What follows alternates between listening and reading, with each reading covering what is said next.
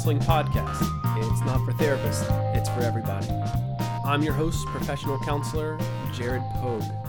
Not everybody needs counseling, but certainly everybody needs a little help every now and then. Welcome to day 5. I did it. Day 5 of my 5-part series on the hurdles that were keeping me out of counseling as a client, not as a professional. If you've missed parts 1 through 4, you've missed hopefully some really good content. I encourage you to go back and give those a listen. I think I've designed this so that they should be listened to in order.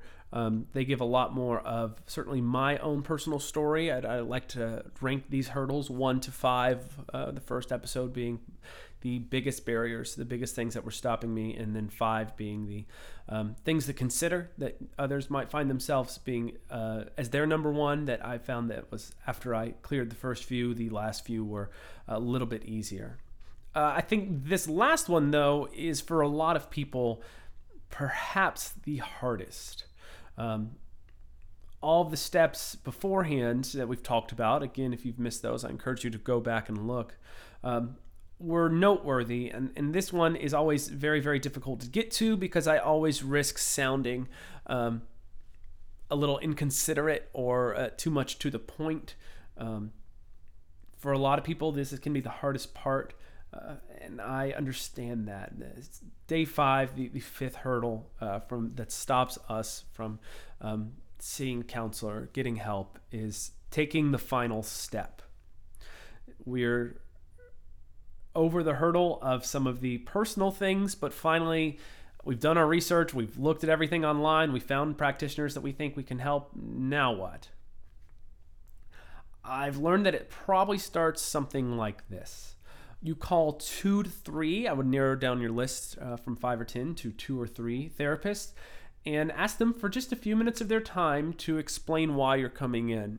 I think too often people just call and make an appointment out of just sort of being able to muster up the adrenaline instead of sitting there, taking their time, saying, hey, here's a couple of the things that I'm facing. You don't have to go, and I would encourage you actually not to go super in depth, but to just give a bit of an overhead just to see what the therapist has to say.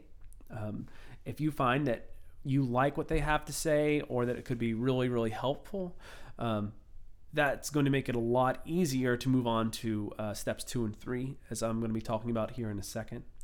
If you find that their answers are too vague or you don't think that they're giving you the attention that you deserve, and this happens sometimes for a lot of reasons, and I'm certain I can be guilty of it too, you're able to move on to the next person in your list. I think this is really helpful, just asking them for a few minutes. Most are going to give you that 5, maybe 10 minutes just for you to sort of explain yourself, say what's going on, the things that you're feeling, and if they had just a general start to a plan. I think that's always a great way to go.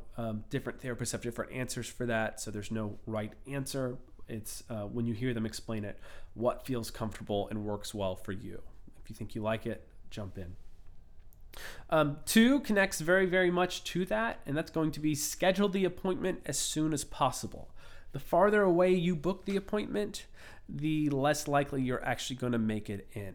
If you book it for a month from now, things are going to change so much that you're not going to bother to come in. And that's just kind of who we are as people. I can be that way certainly about my own appointments. I can be that way on many things. I think we can all be that way. If it's too far away, it's not on our mind, then we're not going to make it in.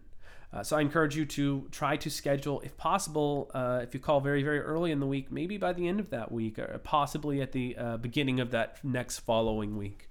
I recognize different therapists have different schedules and availabilities. I'd look at what they can get as soon as possible, and be willing to sort of flex your schedule where you can to make that happen. And finally, this is certainly one thing I had to set for myself. Number 3 was give myself a minimum of 3 to 4 sessions before I even consider bailing. It's nerve-wracking being on the other side. It's a lot easier being the person that helps, I think, than the person being helped. Depending on your personality will depend on how you feel about that statement, of course. But for me, I find I'm not a person that is easy to help.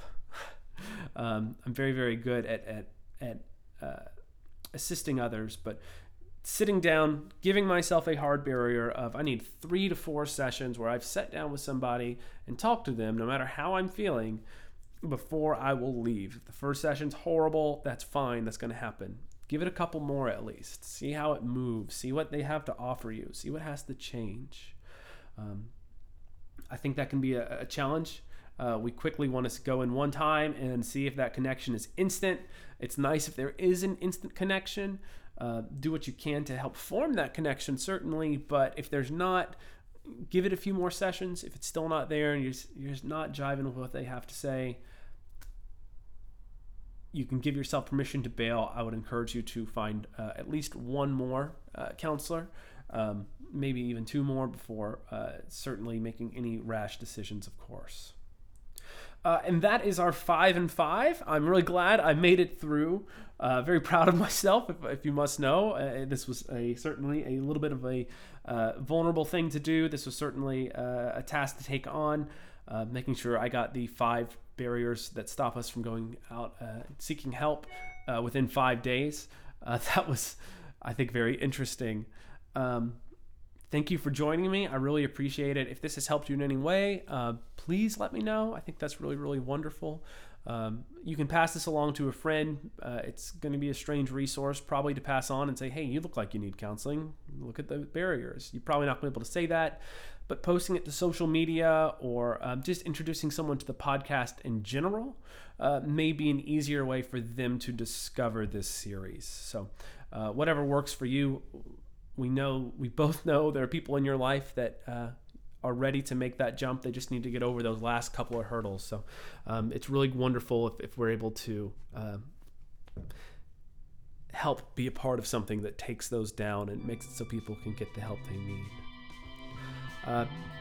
Thank you for joining me. I'll see you next time.